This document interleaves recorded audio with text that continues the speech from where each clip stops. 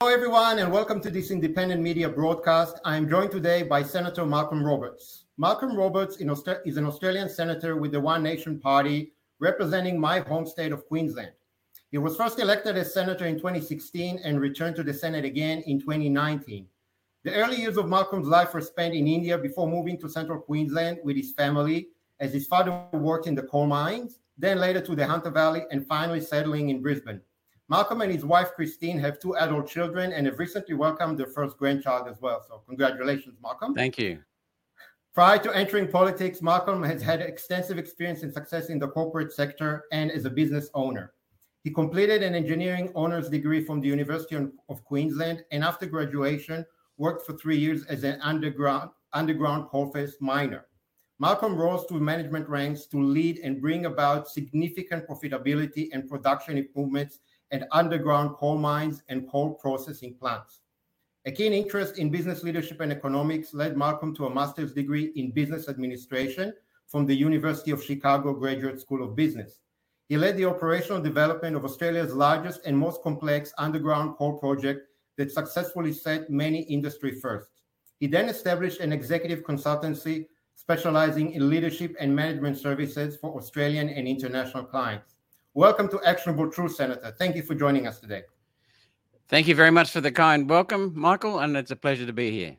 Thank you very much. We've got some important topics from what you've given me. Yes, we do indeed. So I guess, as you're well aware, Senator, there are currently several, I guess you would call them initiated initiatives around the world, including one in Australia that I believe you are quite heavily involved with, that call for a departure of various nations from the World Health Organization. So I believe the Australian initiative is going under the hashtag of AusExitWho.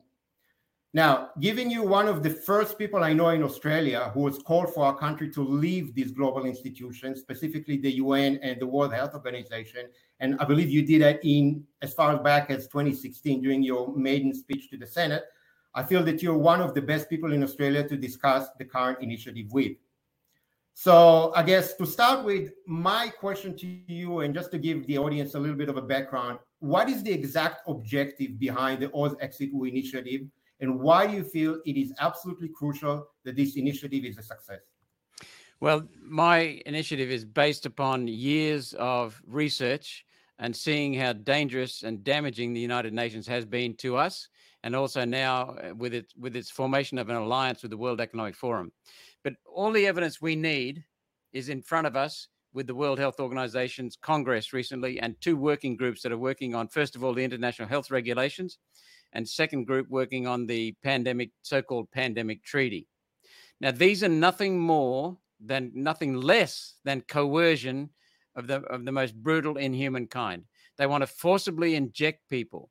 That's the first thing from the international health regulations. They want to have the power to take over a country's health system and forcibly inject people with something that may not even be tested. Michael, that is completely wrong. That is a breach of our sovereignty. The second thing is the Working Party working on the pandemic treaty, which is much the same.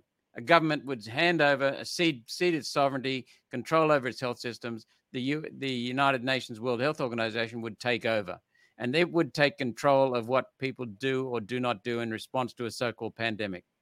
So what AusExit is about is getting out of the United Nations, getting out of the World Health Organization, which is part of the United Nations, so that we have sovereignty over our own country and we do not cede more sovereignty. We've already ceded much sovereignty over our use of our land, our energy. We're following United Nations protocols, declarations, treaties, agreements. You call them whatever you want to call them, because the United Nations uses different term each time. We are enslaved right now to the United Nations. Our country is under the heel of the United Nations, and actually that's not really true, because the ultimate power is still with our members of parliament, because they are the ones who vote to hand over the power to the United Nations. So really, the United Nations has pushed these edicts through, and our dopey bastards in Canberra, and to some extent the states, are the ones who are implementing this. And it's also not just the United Nations World Health Organization. there are two major funders of the World Health Organization. One is the United States of America, which is similarly captured by the globalists, the predators like Soros. And the second major contributor is Bill Gates, who's making a lot of money out of COVID injections. Some people call them vaccines. They're not vaccines. They're experimental gene-based therapy treatments. So what's happening is we're setting ourselves up to say to the UN, come and administer this on behalf of Bill Gates, who wants to shove us full of injections. Literally, one every 6 months is what's been mooted. So that's why we've been fighting this. Bill Gates has made a lot of money out of these injections. He's been bragging about that. He was recently in Australia meeting with our Prime Minister. The Prime Minister spent less time in a severely troubled Alice Springs than he did with Bill Gates in his own mansion. Bill Gates, the Prime Minister issued a notice saying afterwards that Bill Gates was there to talk about health, climate, energy, and food. Bill Gates has not one single qualification in any of those fields, not one. Absolutely. He's absolutely conflicted with financial conflicts of interest in every one of them. And he's coming down here to advise our Prime Minister. That's wrong, totally wrong. So we've got to, the United Nations is a crooked, corrupt, incompetent, dishonest entity. It seeks to put in place a mechanism for global governance, unelected socialist global governance. They're not my words. They're the words of various senior bureaucrats and officials at the United Nations, starting with Maurice Strong, who died in 2015. He said he had two objectives for the world. One was to put in place an unelected socialist global governance, and the other one was to de-industrialize Western civilization. So phones, computers, cars, transport, gone. And they're putting in place policies to do exactly this. Now, people think that's crazy. It is crazy, but it's true because they're telling us themselves they want a new world order, a new world economic order. They want a new globalist, unelected, globalist, socialist dictatorship in around the planet.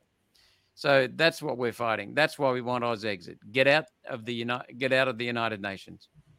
Yeah, I think the term "too crazy to be true," I think it's kind of been turned on its head over the last couple of years, and I think at this point everyone realized that really nothing is too crazy, and everything is kind of on the table. So I guess just to touch base on that, kind of circle back to that. So my understanding, and please correct me if I'm wrong. So the World Health Organization takeover kind of is a two-pronged attack, so to speak. One is the international health regulations, which have been in place since 2015, I believe. And the other one is what's called the Pandemic Treaty, but I believe the official name for that, and again, correct me if I'm wrong, is the Pandemic Prevention, Preparedness, and Response Accord. I just know it as the Pandemic Treaty, Michael. But anyway, yeah. So I guess can you explain maybe a little bit the difference between them and what each of them aims to achieve? I know that you've done a video about it very, very recently, specifically about the international health regulations. So maybe just if you can explain a little bit more about that. Sure. The international health regulations already exist in a different form. These current ones that have been defeated just last week, they go much more detailed, and they go into injection mandates, that where employment depends upon and various other things, freedoms depend upon injection status, an injection passport, which is really a digital prison. If you don't get the injection, then you'll be penalized. You'll be denied access to various things.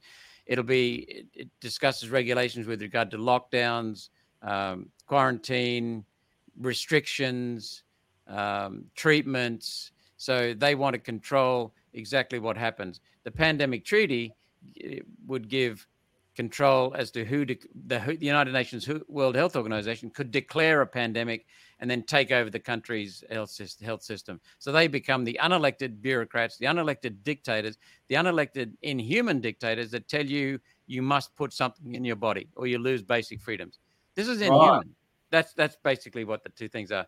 Now, with the World Health Congress, which sits over the top of the World Health Organization, they formed a working group in the World Health International Health Regulations, and they formed a separate working group under the guise of the Pandemic Treaty. Those working groups are to build awareness and get some what you would call consensus, because they'll only work with consensus. They can't force it on nations unless there's a vote. So last time, the African nations, who are quite numerous and small in population, some of them, they have one vote each. So they are able to tell the World Health Congress that their international health regulations would not get through. So they've just done this exactly the same now. There's no consensus achieved. The United Nations doesn't talk in direct language. They talk in fluffy language. And if you read that language, as two of my staffers have, it indicates that they have squashed it for now. And that's why we made the video, because it has been squashed for now. Yeah. So that threat is over for now. But they will bring it back next year and have another go. They're still trying to build consensus. So one of the things they tried to do was to bribe the African nations, Michael. This is how dirty they get.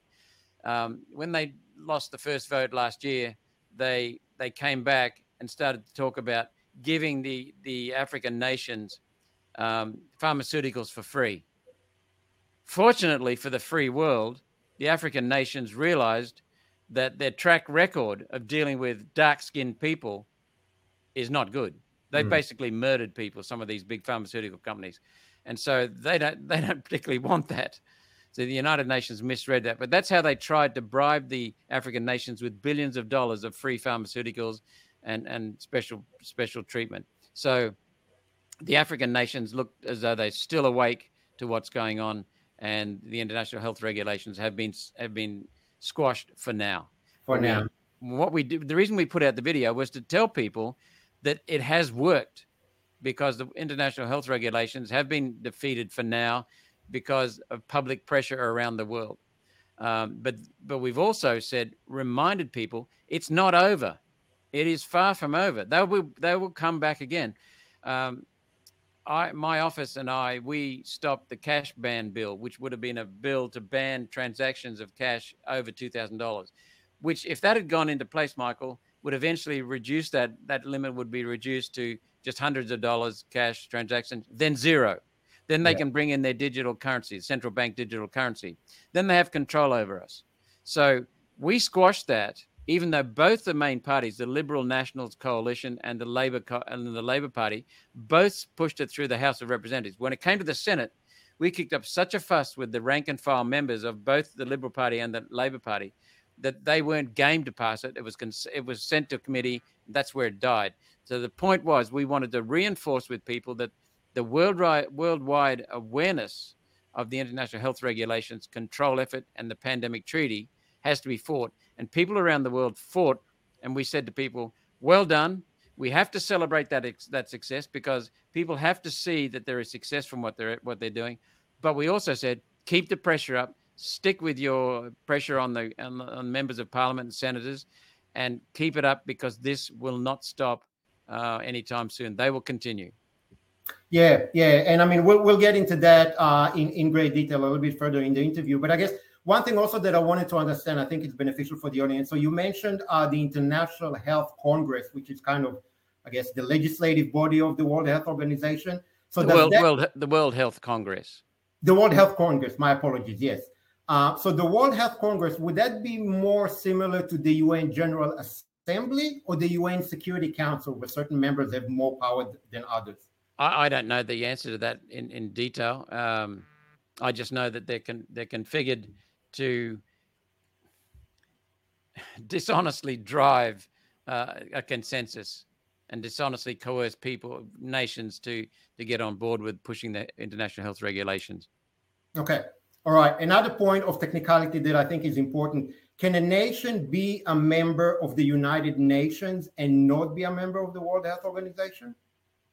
I don't know the answer to that question, but I'm guessing. Well, the United States pulled out of the World Health Organization under Donald Trump, and they succeeded in pulling out. Biden brought them back. Of course, it doesn't happen immediately, but the decision was there, so they stayed within the United Nations. Although Trump had threatened to pull out of the United Nations as well. So the answer to your question must be yes, because they stayed in the United Nations but pulled out of the World Health Organization. Yeah, and I think you're right, because I'm just looking on the World Health Organization website, and basically what they're saying here, all countries which are members of the United Nations may become members of the WHO by accepting its constitution. Other countries may be admitted as members when their application has been approved by a simple majority of the World Health Assembly, which is what you mentioned. So yes, I mean, it's pretty obvious, because I guess one of the things that people will want to know is, okay, well, if we want our country to leave the World Health Organization, does that mean that we also must leave the United Nations, which is obviously a much more involved process? So okay, so that seems pretty clear. Michael, I would jump in and say we should get the hell out of the United Nations as well, because there's nothing the United Nations does. The United Nations, at best, in some of its efforts, is incompetent, bureaucratic, wasteful. Worst step, so there's some of the entities. The next step up, they're dishonest and deceitful. The next step up is they're completely corrupt and destroying national sovereignty for an inhuman. It is inhuman what they want to do, to take over global governance. So they were set up to do exactly that. They're not an innocent body that's here to do good for the planet and keep peace. They failed at just about every peacekeeping mission they've ever attempted, because their core purpose is not for peace. Their core and development and looking after humans. Their core purpose is to get control of member states. That's it. Yeah. And obviously, every member state is bound by various Security Council, resolutions and all that sort of stuff. And I do agree with you that, this would be the ultimate end goal. But I guess, if we wanted to do it like as a two-step process, I just wanted to clarify whether that's possible. And it seems like it is possible. So I guess for us, I mean, as you can see with our name, we take a little bit of a different approach to reporting on current affairs. So everything that we report, we kind of try to dig really deep into the details and distill into specific actions that people can take. So I guess the next step or the next stage of this interview, I would like to really get into the nuts and bolts of the mechanics of how we can how specifically Australia can exit the World Health Organization. And I'm assuming that a lot of those details will be relevant to people located in other countries. But I guess you can speak from the Australian perspective. So I guess to start with, who in Australia has the authority to make a decision to leave the World Health Organization? The Parliament, the federal Parliament, the national Parliament in Canberra, our capital city. And it would require a majority vote in favour of pulling out of the World Health Organization in the House of Representatives and then the upper house, the Senate.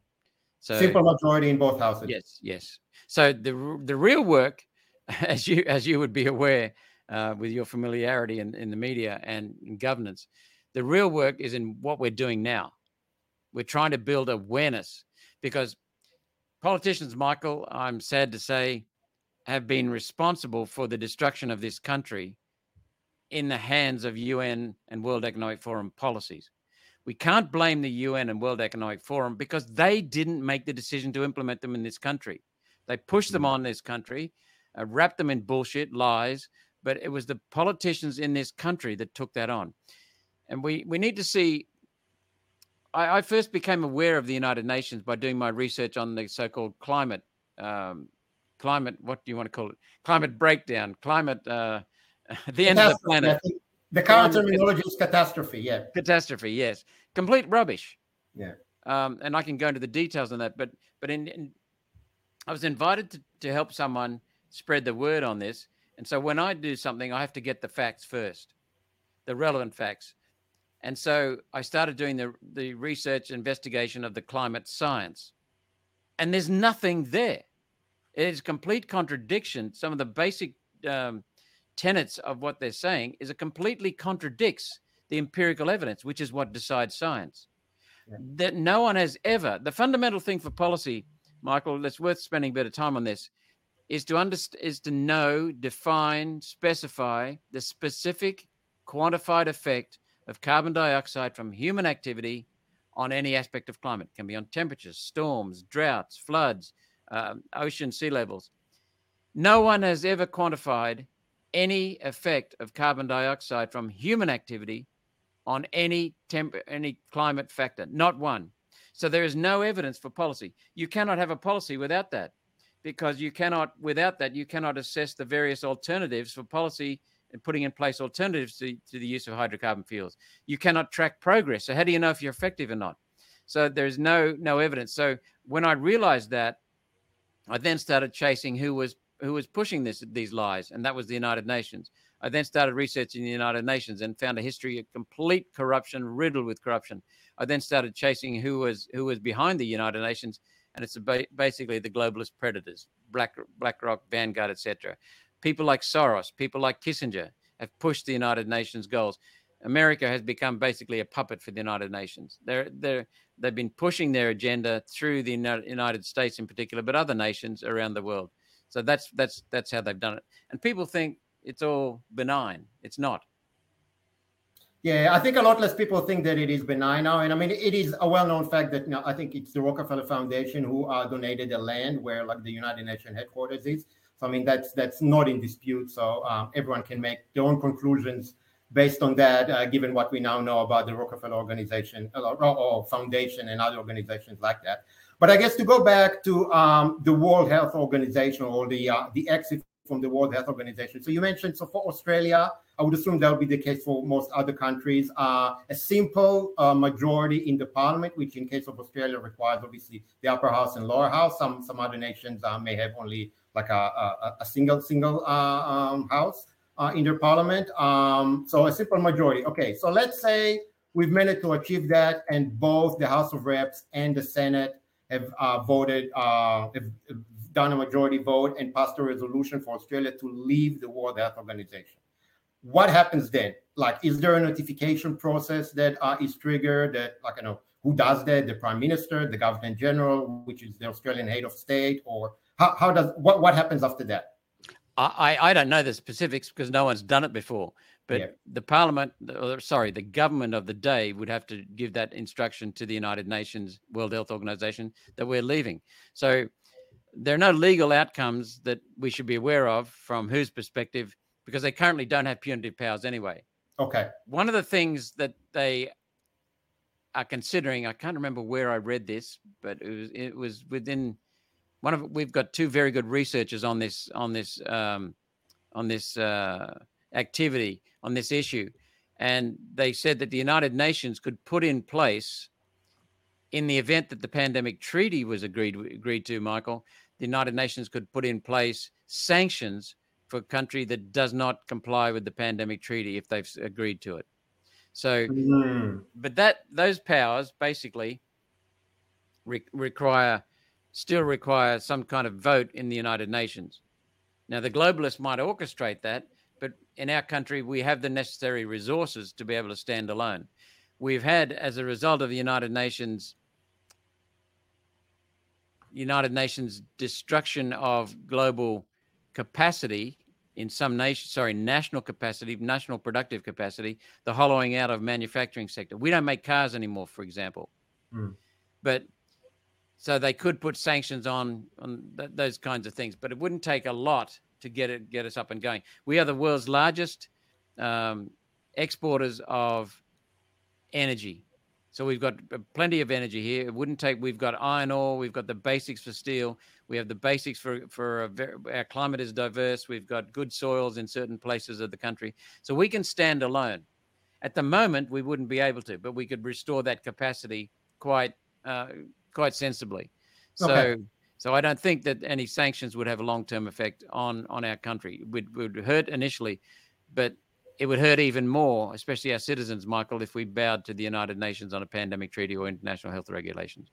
Yeah, 100%. And we'll get to the sanctions a little bit later. But I guess what I wanted to, clarify with you, and maybe I don't know if you know the answer for that or not, but assuming this process is successful and Australia formally departs the World Health Organization, we're no longer members, but say, for the sake of argument, we remain members of the United Nations. Does that extinguish any authority that the World Health Organization now has or may have in the future towards Australia? So we are no longer members of the WHO, but we are still part of the United Nations. My understanding is yes.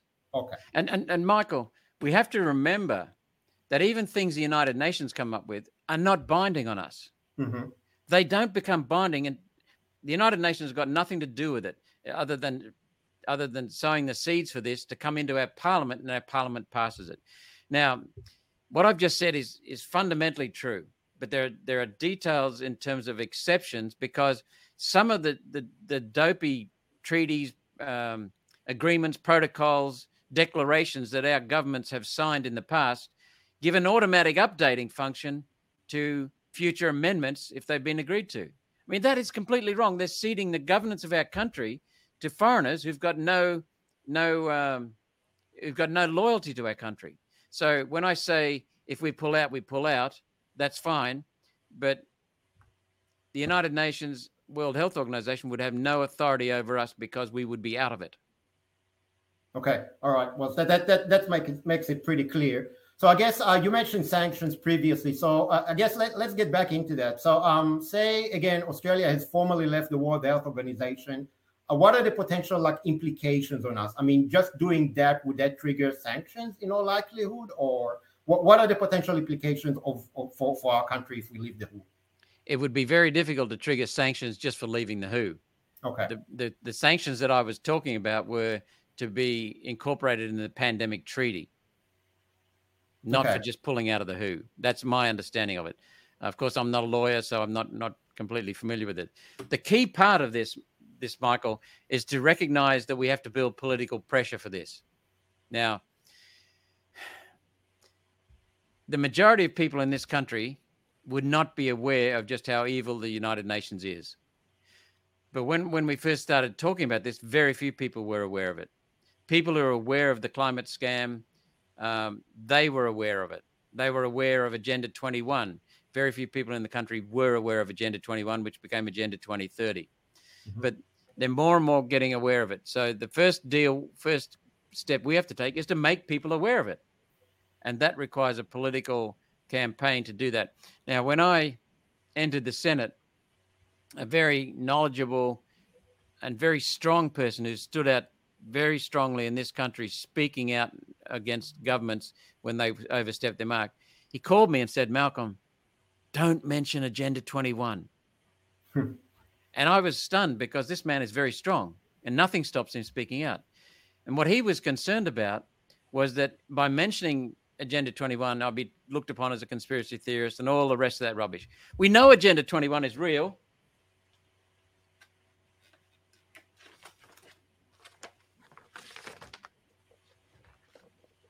I don't know if you can see that. I can, yes. Yeah, and there are many, many references to the Agenda 21. There's also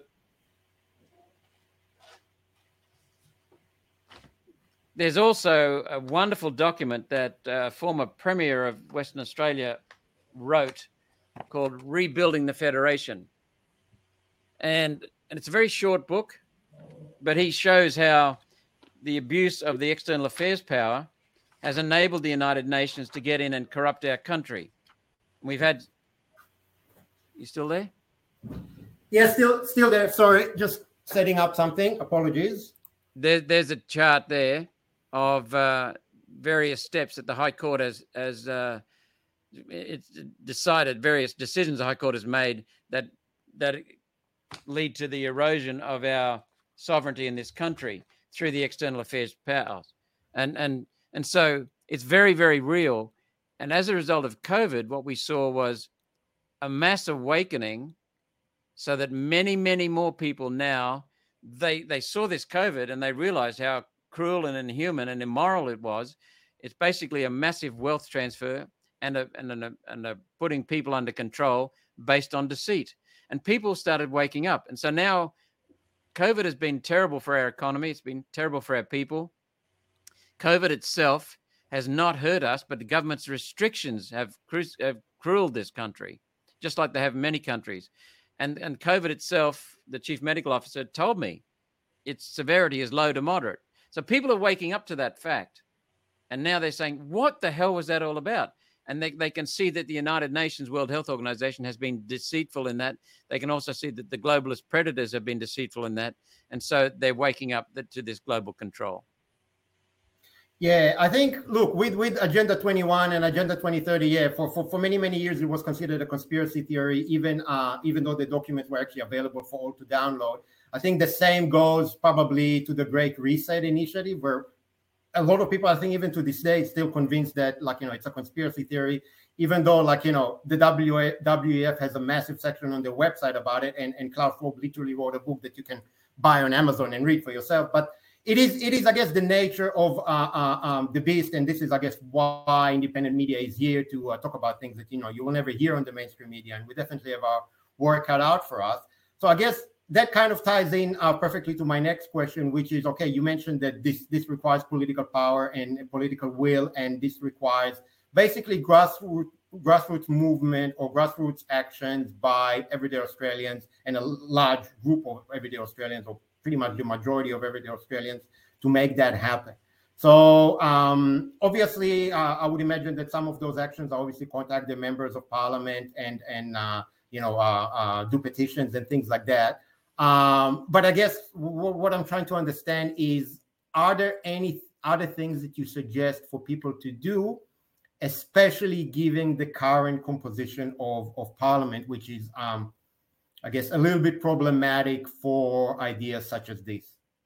Yes. Well, the first thing is that when I got that man who I admire enormously as advice to not talk about Agenda 21, I just completely ignored that, because the truth is that it is an inhuman agreement, not an agreement, it's an inhuman set of instructions from the United Nations that our politicians have blindly followed. Now, I know that some of those politicians were good people who just assumed that it was environmentally driven and necessary.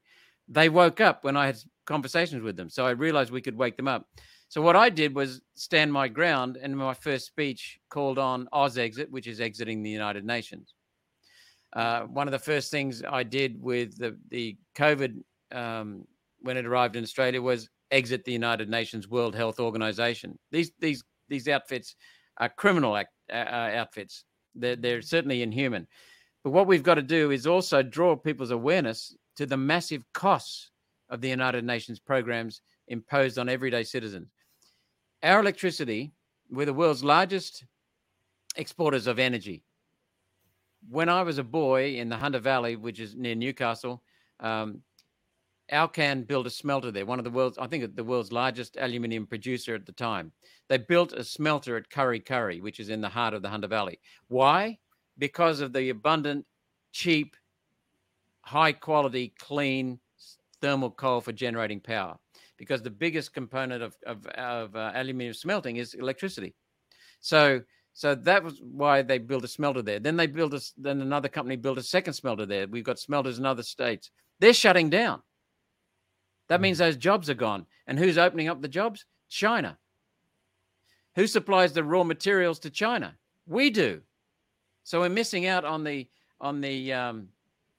added value. So costs of electricity now. We export coal to China. China burns coal in its power stations and sells the electricity for 8 cents a kilowatt hour. We use the same coal here. We don't have to ship it halfway around the world. We burn it at a power station, no transport costs, and we charge 25 cents a kilowatt hour. I mean, that's crazy. And the number one component these days in manufacturing is electricity prices. And so what we're doing is, by artificially raising the electricity price, we're destroying our competitiveness. The manufacturing companies then move their operations to China. China builds wind turbines and solar panels with our coal, and then they export them here. We subsidize them to install them, which further drives up the cost of electricity to our own people, which further shuts down jobs, further shuts down manufacturing and service sectors. So what we've got to do is make people aware that when they feel a hip pocket pain, it's because of the United Nations. It's because of the lies. And then we have to give them the absurdities. First of all, the Chinese are wanting to install solar and wind generators here with our subsidies, and they're destroying our own electricity sector. They're destroying our own manufacturing base. Now, the Chinese, I'm not against the Chinese for doing that. I'm against our dopey governments for doing it. The Chinese are only realizing that we want to buy wind turbines and solar panels. And so they're only supplying them. But Australia has the highest per capita subsidization of solar and wind in the world. way ahead of we're way ahead of Spain. We're double the next highest, which is the United States. So every country in which I get angry about this, but every country which has had a significant increase in solar and wind has had a massive increase in electricity prices. Spain did it. The United States is doing it. California is doing it. Every country. And so we haven't learned that lesson. And the Chinese are using our raw materials to ship us these things and making money out of it and making money out of subsidies and getting jobs from us in exchange. So we have to make people aware of how that's working out in practice and why they're paying for it whenever they use electricity. And it's needless. Yeah. So we have to help people to understand the absurdity and the deceit. Yeah, absolutely. I think when it comes to like hitting people in their hip pocket, I think that's when people kind of pay attention and try to figure out what to do about it.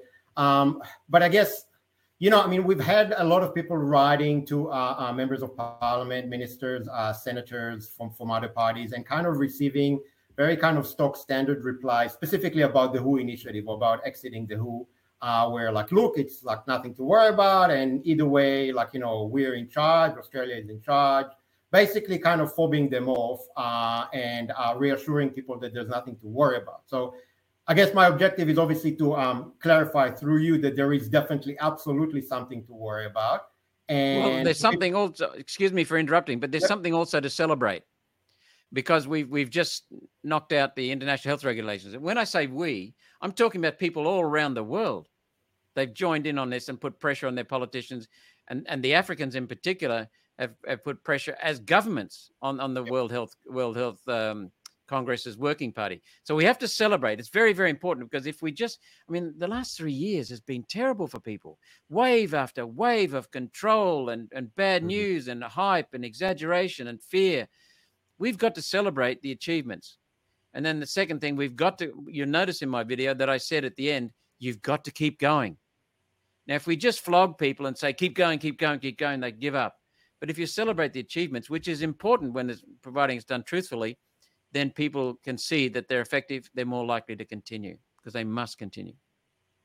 Okay. Now, I know that you're personally, you and I believe Senator Antic as well are personally involved with the Australian initiative. So, I mean, I guess, is there anything that maybe you can reveal about maybe potential future campaigns of that particular initiative that people can get behind, or anything along those lines? Not flagging anything at the moment. We're in a minority, very, very small minority in the Senate. We don't have any reps in the House of Reps. We're growing. We've now got representatives in state parliaments in South Australia, Victoria, New South Wales, and Queensland. So 4 of the 6 states we've got representatives in. So we're growing. We just recently got our first representative into Victoria's parliament. So we're growing in that sense. So, but we're still small in clout. So what we have to do is really educate people. And when I entered this arena with climate, well before I became a politician, if you'd have told me then that I'd be calling to exit the United Nations, I would have looked at you as if you're crazy. But there's nothing clearer now than that very thing. So it's a matter of learning, and everyone has to learn the facts, because that's only by learning the facts can we be confident in telling our friends. We have to tell our friends, we have to tell our families, we have to tell our workmates, we have to tell our sporting club mates.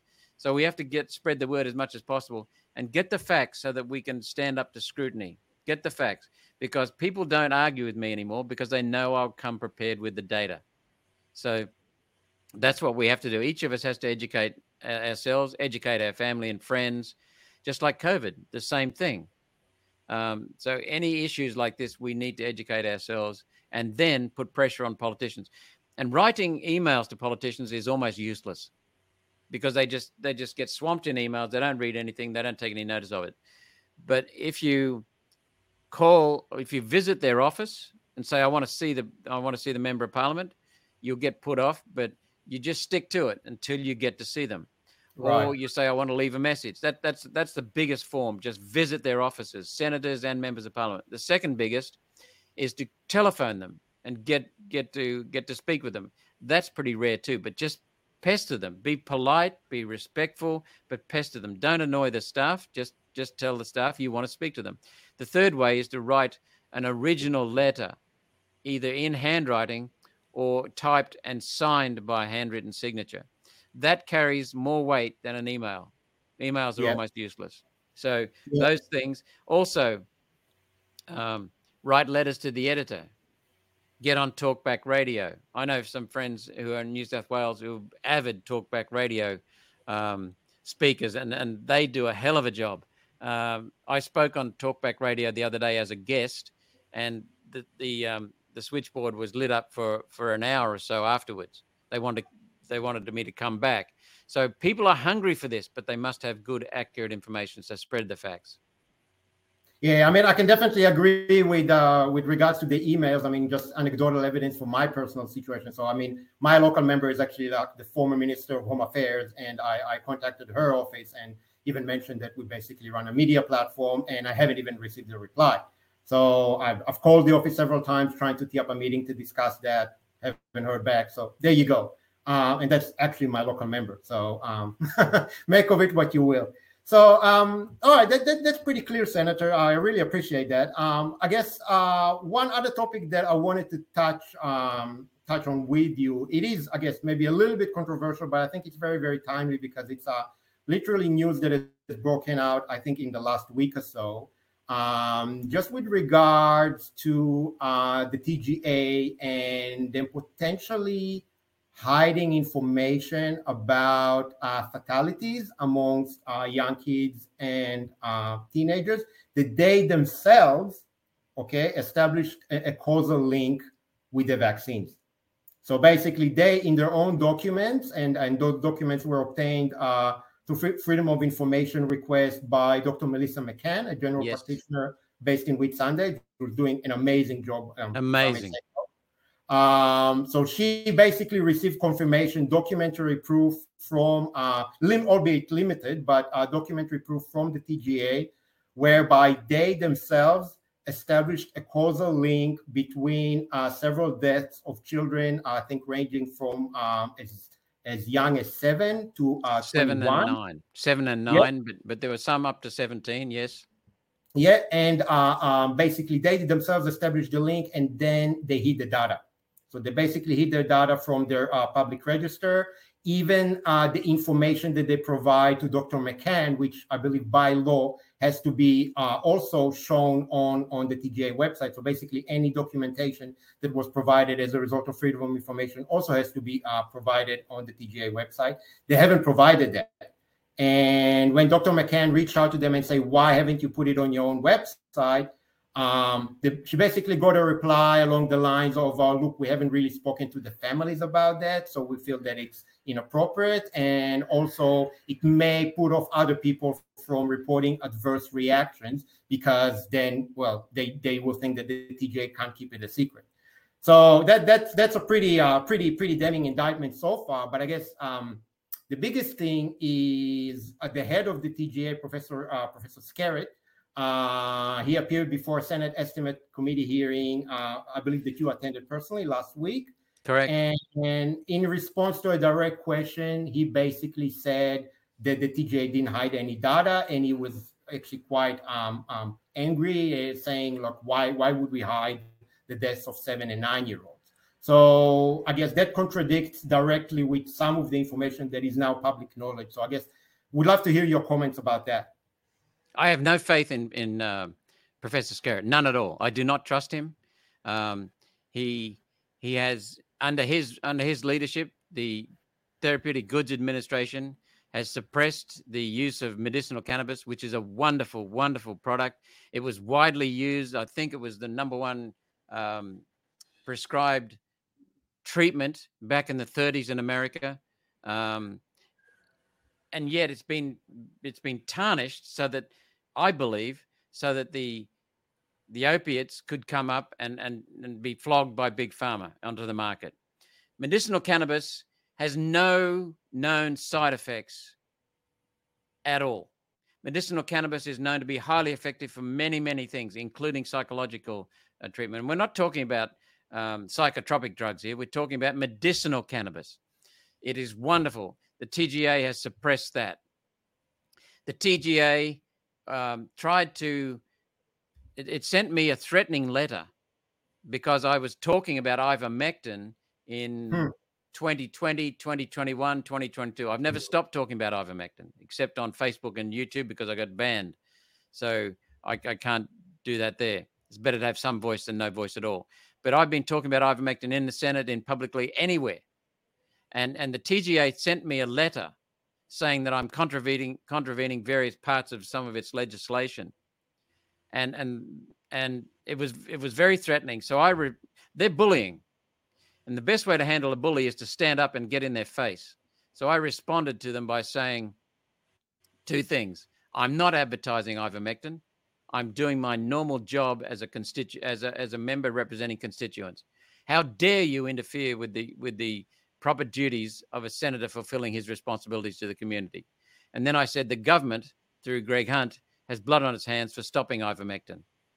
And I got a response back saying, thank you for your letter. That's it. Yeah. So the Therapeutic Goods Administration showed its hand there. And that's not the only institution that's coercive and bullying. The AHPRA is doing the same. We know that for a fact. They deny it, but we know that. Therapeutic Goods Administration also removed ivermectin. That's the first time in our country history that a known safe drug has been withdrawn and prevented from treatment to people who are desperately ill and needing treatment. Ivermectin has now been proven. It was at the time, but it's now been completely proven to be highly effective against COVID. It's known to be safe. It's been given out in almost 4 billion doses over 40 years. And so it's also affordable.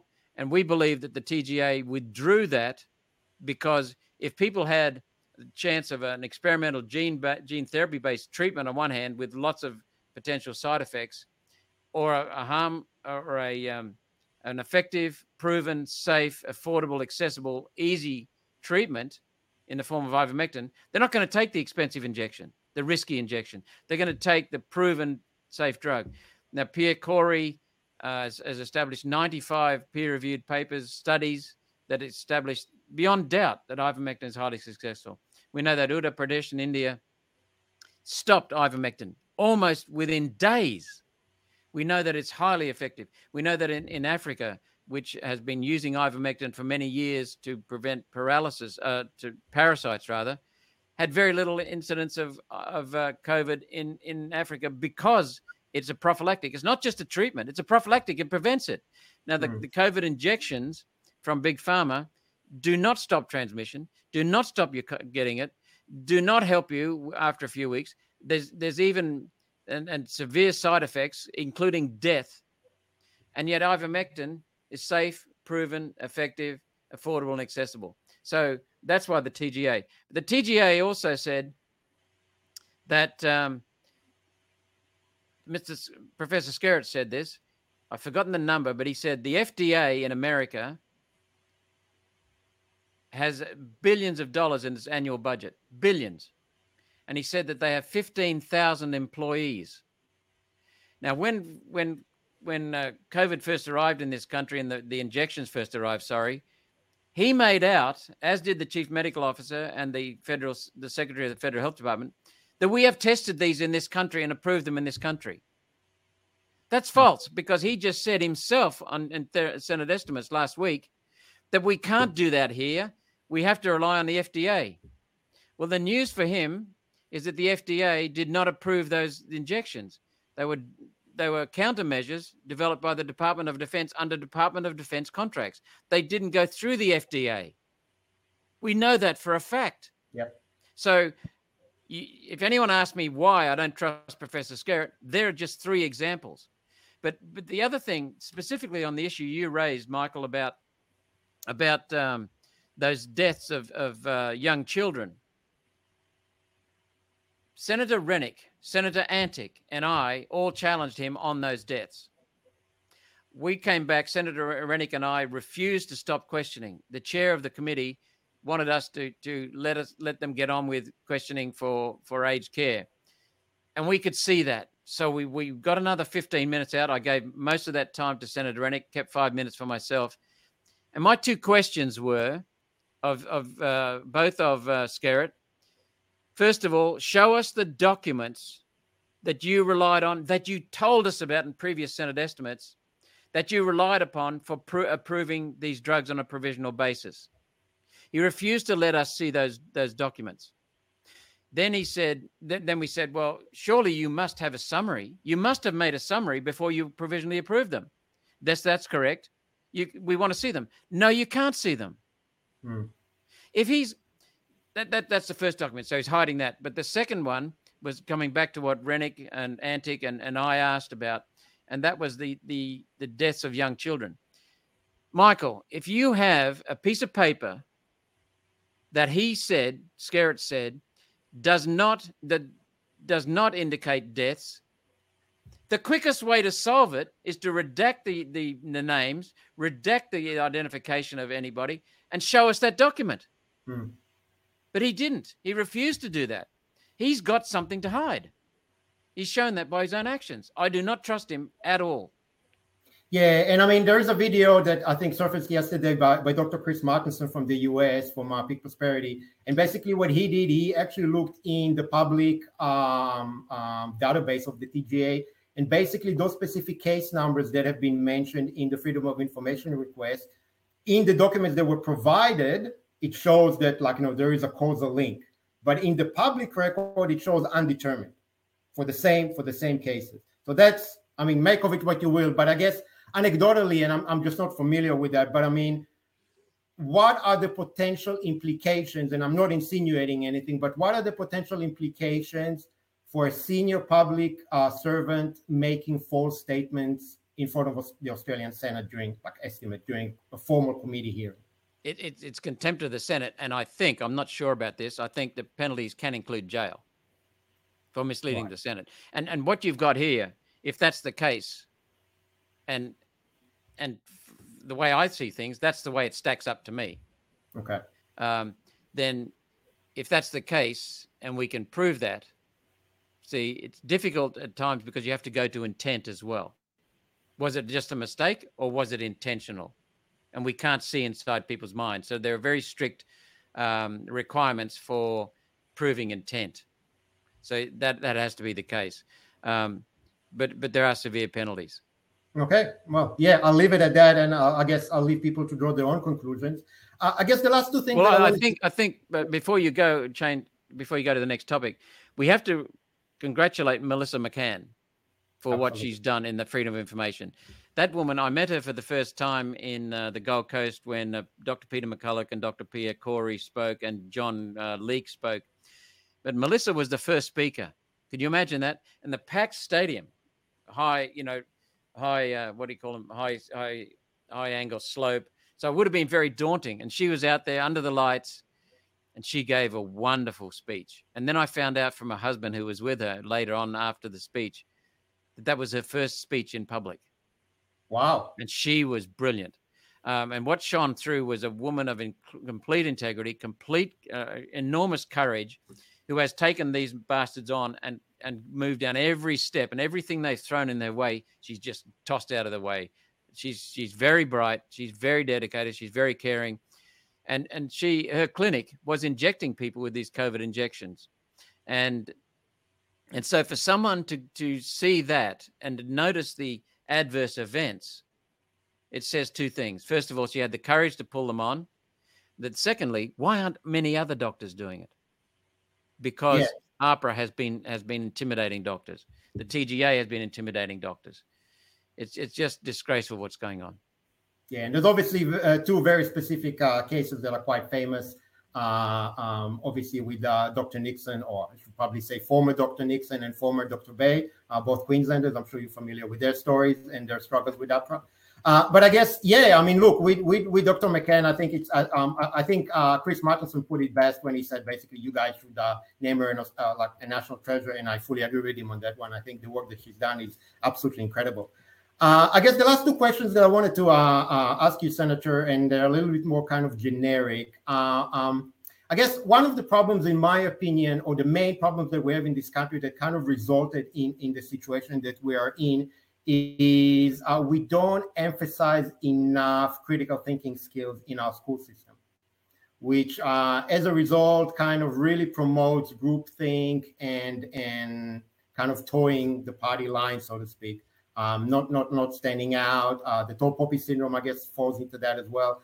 What are your thoughts about it? I mean, what can we do as I guess in schools and also as parents to instill critical thinking skills in our population and especially the kids? Well, it's a wonderful topic you've raised. Thank you so much for raising that. With the COVID, and I'll answer your question in a very indirect way because we have to go back to basics. With COVID, people just could not believe that bureaucrats and politicians would dare kill people. But Zuma, is it Zuba, the African Britain who he's now got a very big following on YouTube. He's got a list of 21 things that politicians can do that you wouldn't believe, kind of thing. He said one of them was that politicians will let people die or will kill people rather than tell the truth. He is 100% correct. Politicians are no different from others. Many people are sheep. They follow and they're afraid to stick their hand up and say, hey, can you answer me a question? I'm wrong. I don't know what I'm doing. Can you please help me? Politicians are afraid to do that. They think that shows weakness, whereas it shows strength. So what I'm getting to there is that under COVID, people really started learning and they started seeing so many things that were questionable. But they thought, this can't be true. Lockdowns are the wrong way to go. Restrictions are the wrong way to go. Withholding a treatment like ivermectin is the wrong way to go. Not only is it the wrong way to go, it is inhuman and immoral. It's anti-human. So what we saw was people thinking, oh my goodness, how can this possibly be? But Michael, there were so many initiatives that were put in place that were integrated. This wasn't cooked up in 3 months. It wasn't cooked up in 3 years. This started being integrated back in 2008 and the formation of AHPRA that followed that. AHPRA was there to block the doctors, to suppress the doctors, suppress honesty coming out, suppress reporting of injection deaths. So were many other, ATAGI, AHPRA, the chief medical officer. These people have all been involved in misrepresenting the science, misrepresenting the medicine, misrepresenting doctors. This is really serious stuff. And this, some of them would have been their predecessors, but this has been orchestrated and integrated. Then you have a massive campaign called the national law. There's no such thing as national law. We have state parliaments passing state laws, and we have federal parliament passing federal laws.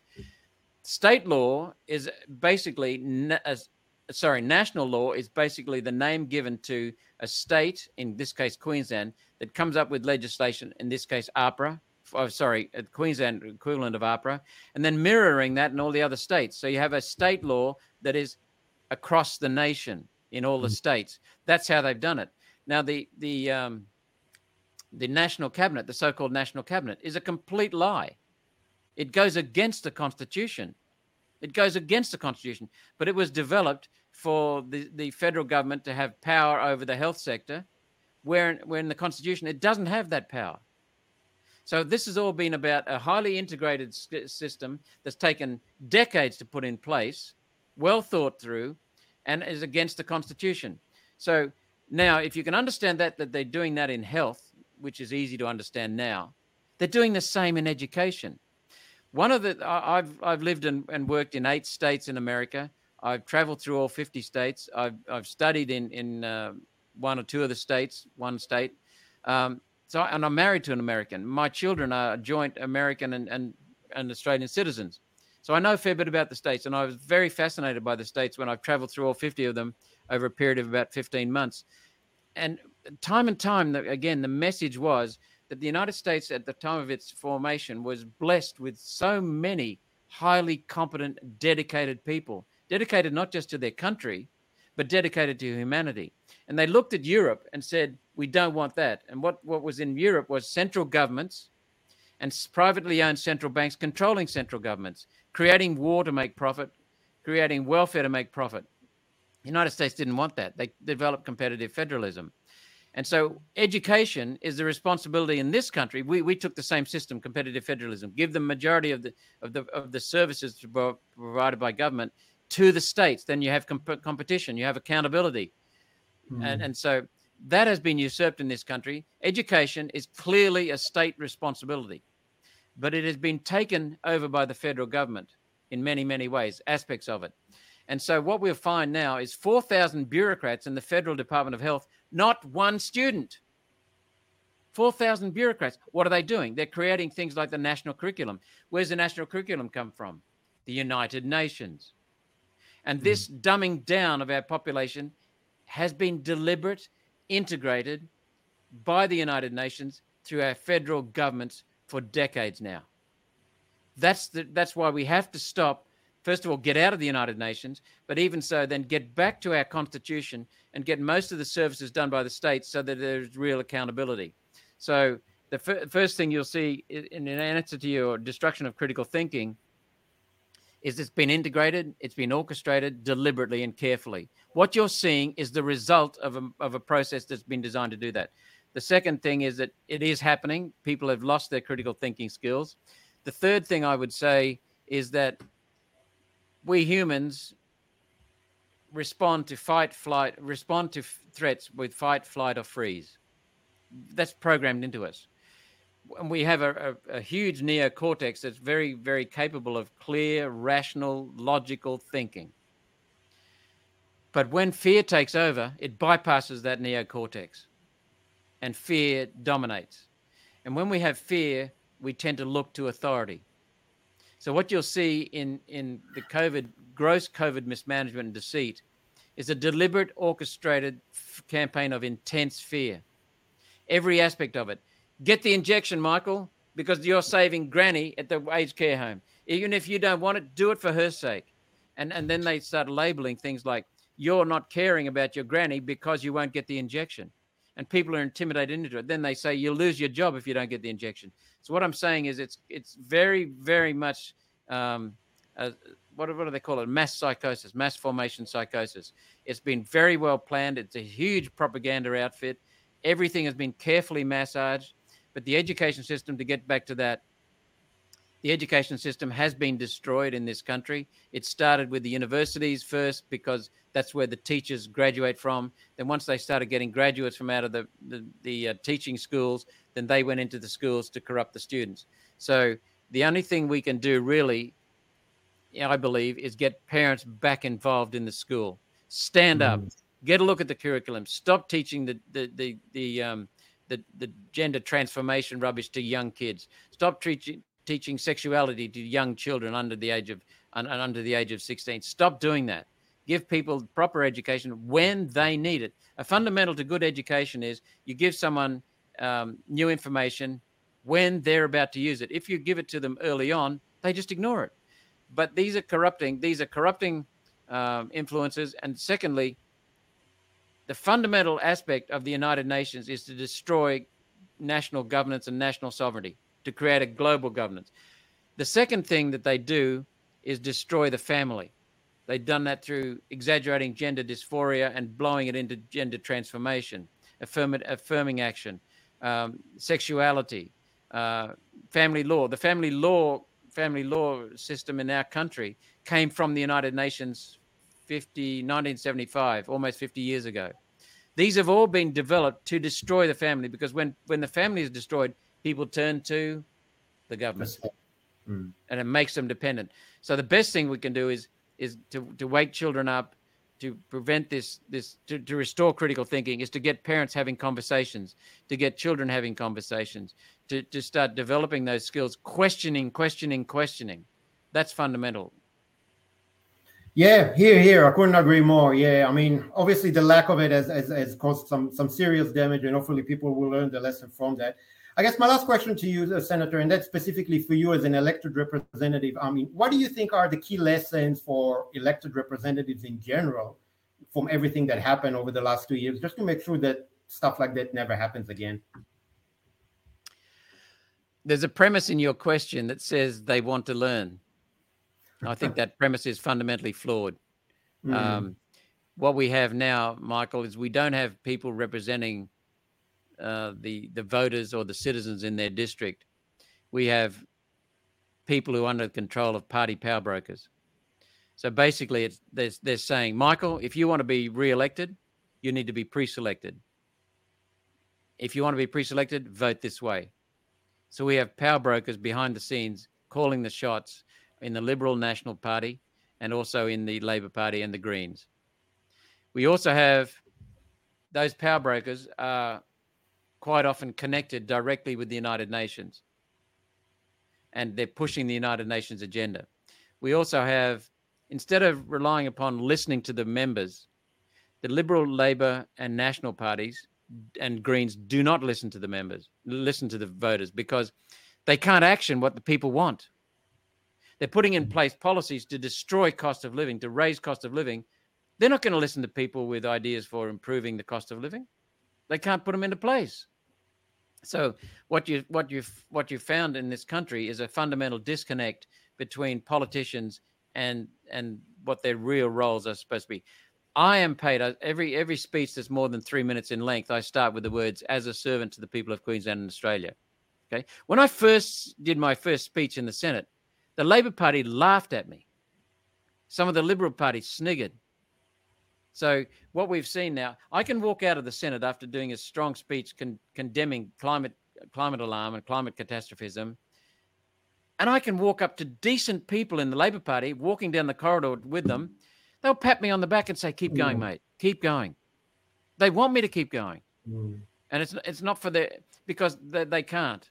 The only difference between the Labor Party and the Liberal National Party is that no one in the Labor Party will stand up. And there are some decent people in the Labor Party, but they will not stand up. In the Liberal National Party, you will get some people standing up on some issues.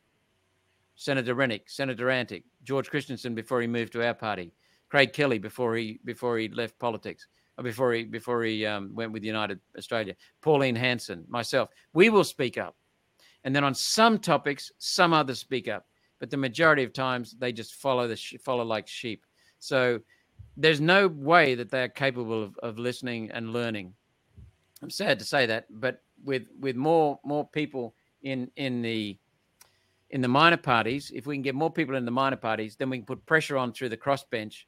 That's when we'll start getting change. So in our country, the voters are the only people who can change the Constitution.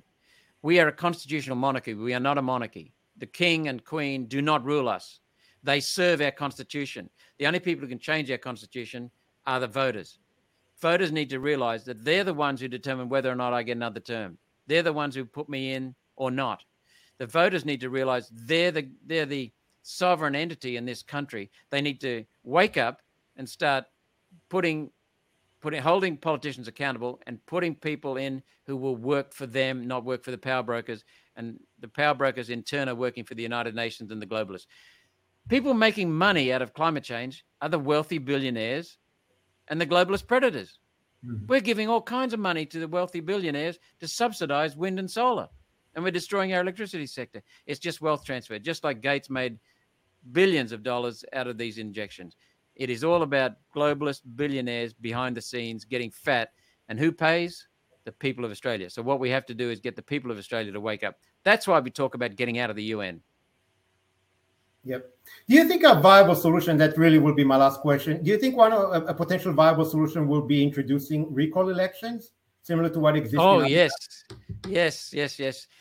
Pauline Hanson has long had that as one of her policies in the One Nation Party, in our party. We call it citizens-initiated referendum. Yeah, definitely. That's, I had an old friend. I was born in India and raised there in my formative years till I was about 7. And we lived with Indians and also with expats. And one of the expats was Auntie Betty. And we met up with her in Australia many years later. And she was in her 60s, right? And she's never been interested in politics. She's just not one of those people, which is fine. And she went to Switzerland. And she came back on a holiday with her husband. And I said to Auntie Betty, and I must have been in my 20s by then or whatever, I said, Auntie Betty, what do you think of Switzerland? And I was expecting her to say, oh, it's so clean, the people are friendly, the magnificent mountains and the scenery and all this. You know what she said? She said, the politicians are responsible. And I went, what? And I knew why, because they have citizens-initiated referendum with a certain percentage, a very small percentage of voters who petition for a member of parliament to be tossed out because of dishonesty or corruption, or a bill that they've passed to be repealed. That is easily done with a vote of the majority of the people. Then that brings responsibility for the politicians, because at the moment the politicians can get away with that, with anything except for me and Pauline and a couple of liberals who will dare speak up. So recall elections, fundamental for accountability. We've got to get them in. That's why they're part of One Nation policy. Excellent. Well, I guess on that positive note, I mean, we can really add our conversation. I mean, the proof is in the pudding. I think there's about, if I'm not mistaken, about 6 countries around the world where they have provisions for recall elections, and the level of corruption in all of them is significantly lower. And also, anecdotally, there is like the governments there don't actually change as often as countries that don't have that. So it doesn't necessarily contribute to instability in government or things like that. So I think the proof is in the pudding, and yeah, I agree with you. This is something that Australia should really consider, and I think it was never more urgent than now. So yeah, definitely something to think about. Yep. So yeah, thank you very much, Senator Roberts, for coming on board. I think we covered a lot of very, very important topics. Most importantly, the departure from the WHO. We'll do everything on our part to make sure that is a success, because I personally think this is probably the most crucial step that Australia can take now that is actually practical and achievable. And yeah, look forward to speaking to you again. Yes, and I want to thank you, because the Mouthpiece Media is owned by the globalists. It's been completely complicit in pushing this COVID gross mismanagement. Social media is funded by Gates in particular to suppress the truth. That leaves only the independent People's Media, which is pushing truth and pushing freedom. And that's where we need to get more and more people like yourself and actionable truth out there. So we'll do anything we can to support you. Thank you so much, Senator. Really appreciate it. And thanks again for coming on board. You're welcome. Thank you. Bye, Michael.